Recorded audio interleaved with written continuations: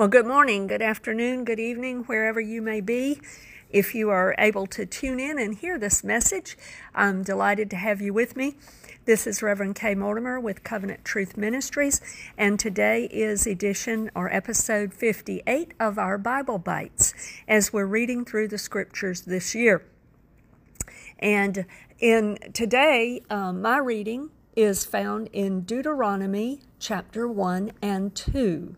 And so I have several little notes that I've made that are just comments I'd love to pass on to you as we look into the book of Deuteronomy. First of all, Deuteronomy is the fifth book that Moses has written that's recorded in our scriptures. And it's part of the Torah, part of the law, Moses' writings. Jesus referred to it, credited it to Moses, and considered it official Hebrew scripture as well.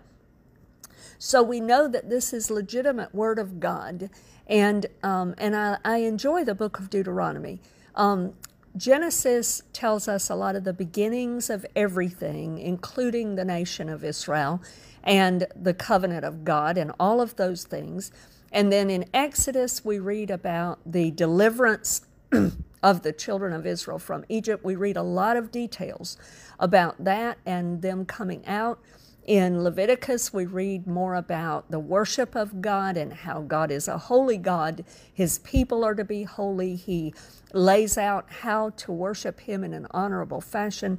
In the book of Numbers, he recounts a lot of the details and inventories, their journey, inventories lots of other things, and tells us some about their travels.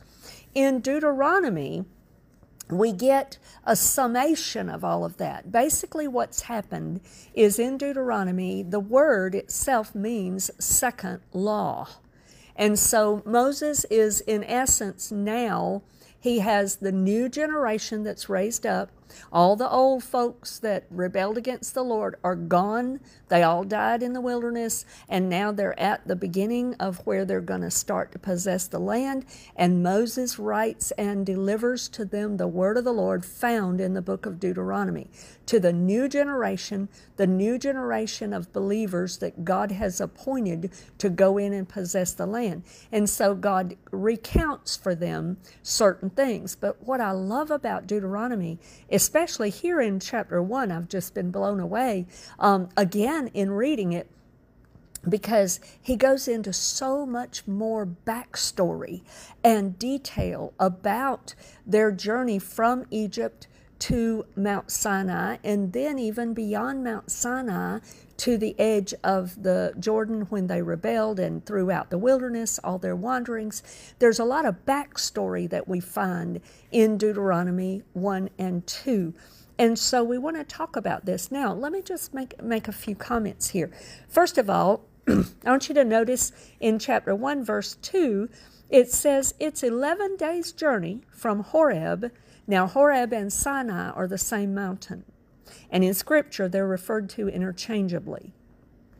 So it's 11 days' journey from Horeb by way of Mount Seir to Kadesh Barnea. That struck me because after the Lord appeared in Mount Sinai and Moses spent the 2 months up there on the mountain, the 2.5 months or whatever, the 80 days with God on the mountain, he received the law, he received the pattern of the tabernacle, all of those things. And then it was time for them to leave Mount Sinai and move forward toward the land after they had the tabernacle and all of those things. And it was only another 11 days. And they reached Kadesh Barnea and could have gone into the land then, possibly even during the time of the fall festivals, or definitely by the next Passover for sure. We don't know the exact timing. We do know that it took them, I believe, about 9 months to build the tabernacle of Moses. So God had ordained for them, after they left Mount Sinai, they could have been in the land within a month. They could have been in the land in half of a month. 11 days' journey from Horeb by way of Mount Seir to Kadesh Barnea. And so they went those 11 days, and then ended up rebelling against the Lord and turned back for another 40 years. And it cost them 40 years. But I found that interesting that they could have been in the land so much sooner and enjoying it. Hallelujah. Then in verse 5, this struck me because it says this, on this side of Jordan in the land of Moab, Moses began to explain this law, saying, and then he goes on. So in Deuteronomy, you'll find a lot of explanation of the law.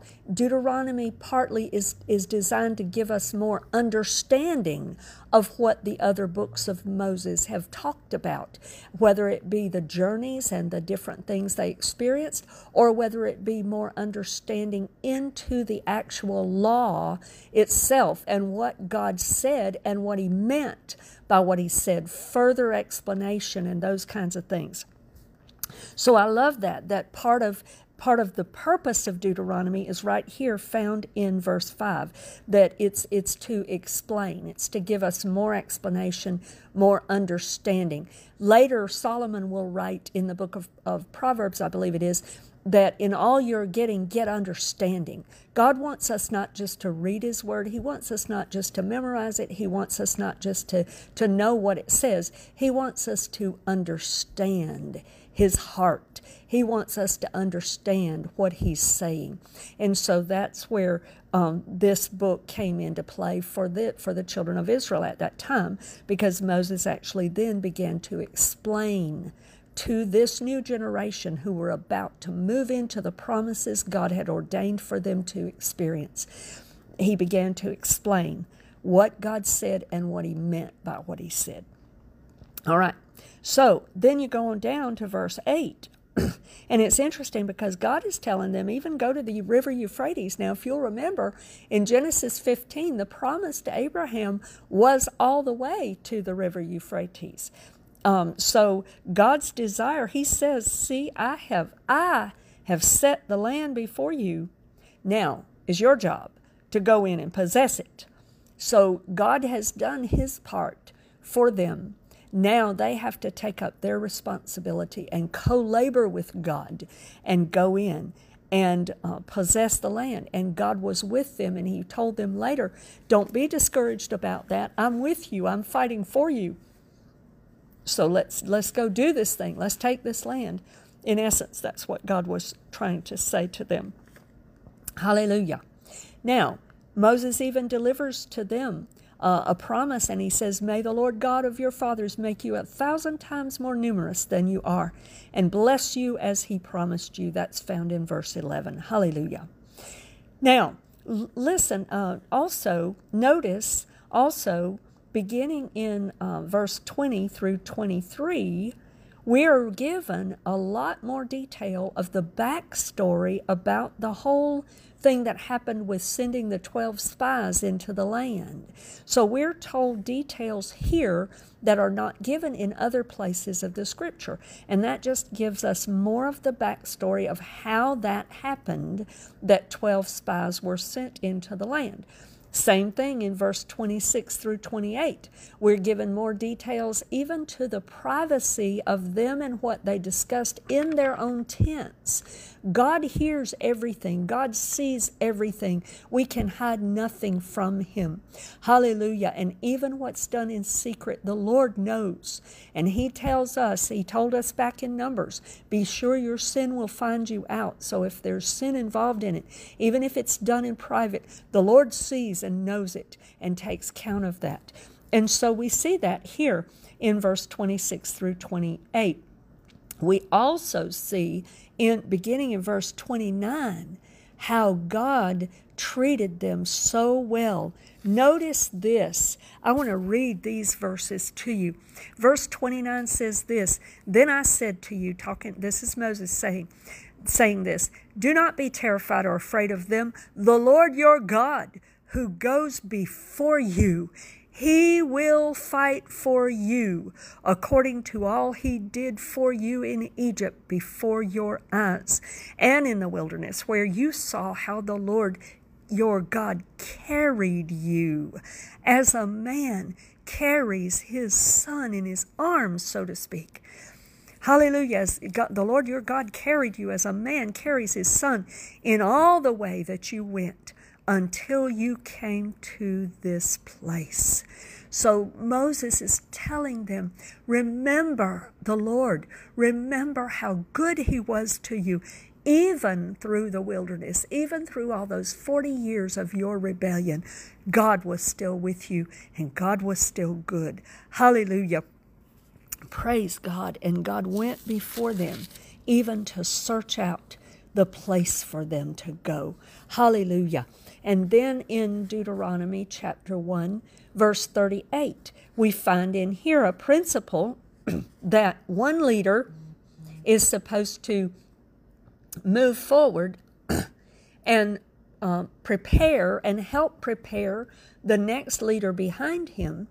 And the specific principle here that we're told is that that leader's responsibility is to encourage the up-and-coming leader. Because here we find where the Lord told Moses, he said, even you're not going in. But Joshua, verse 38, Joshua the son of Nun who stands before you, he shall go in there. Encourage him, for he shall cause Israel to inherit it. Did you realize that our pastors and our leaders need encouragement? And the leaders need to encourage those up-and-coming leaders behind them? That's part of our responsibility. Praise God. God wants the people encouraged to do the work of the Lord and to believe God's word. Hallelujah. Now, in verse 43, we see the danger of presumption. The people had, they had rebelled against the Lord, said, we're not going in. So God said, okay, then you're going to turn around and go in the wilderness. Well, then they said, oh, well, yeah, we are so sorry. We're so sorry. And they had cried and they had done all this. And they said, yeah, we will. We'll go in. We changed our minds. We'll go in. And God says, don't go in because I'm not with you. You're going to be defeated. And so they did it anyway.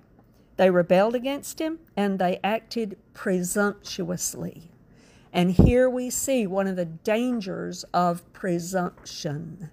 We cannot just assume that God is in everything. We need to be careful to be following the leading of God's Spirit and not just assume that though it might be a good thing or we change our mind about something or whatever, that God is still okay with that, because he may not be. We need to be following the leading of God's Spirit. Hallelujah. Then in chapter 2, there's 2 quick points I want to make from chapter 2. First of all, in verse 4, the word of the Lord to them was as they were going to be passing through land that was not part of their inheritance, but given to someone else, Esau, the land of Esau, their relative.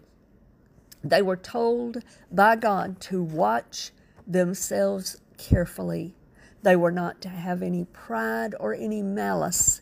They were not to be egotistical and think they were better than these people or anything like that. And the last point I want to make ties in with that, because beginning in verse 5 and 6, again in verse 8 and 9, and again in verse 19, we see as they're traveling through some of these other lands that God had given the right of property and possession of those lands to other people.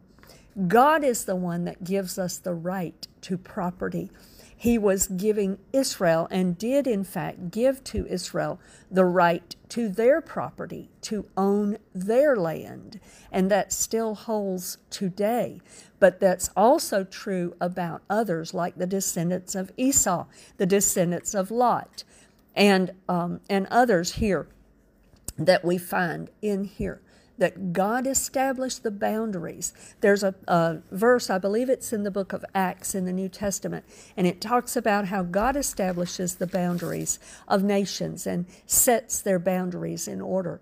So the Lord gives the right to property, and we need to honor that for each other. We're told in another place not to remove the landmark of someone's property and things like that. So God wants us to honor each other and the right to have our possessions and to enjoy them, and not to infringe upon that or presume to take upon things that are not given to us, things beyond what God has given to us. And so we want to be careful about that. So these are some principles, some thoughts from Deuteronomy chapter 1 and 2, and I hope that it's been a blessing to you today and an encouragement in some way, and that something in this message has spoken to your heart. May God bless you today, and I hope you can join us again for future episodes of Bible Bites. God bless you.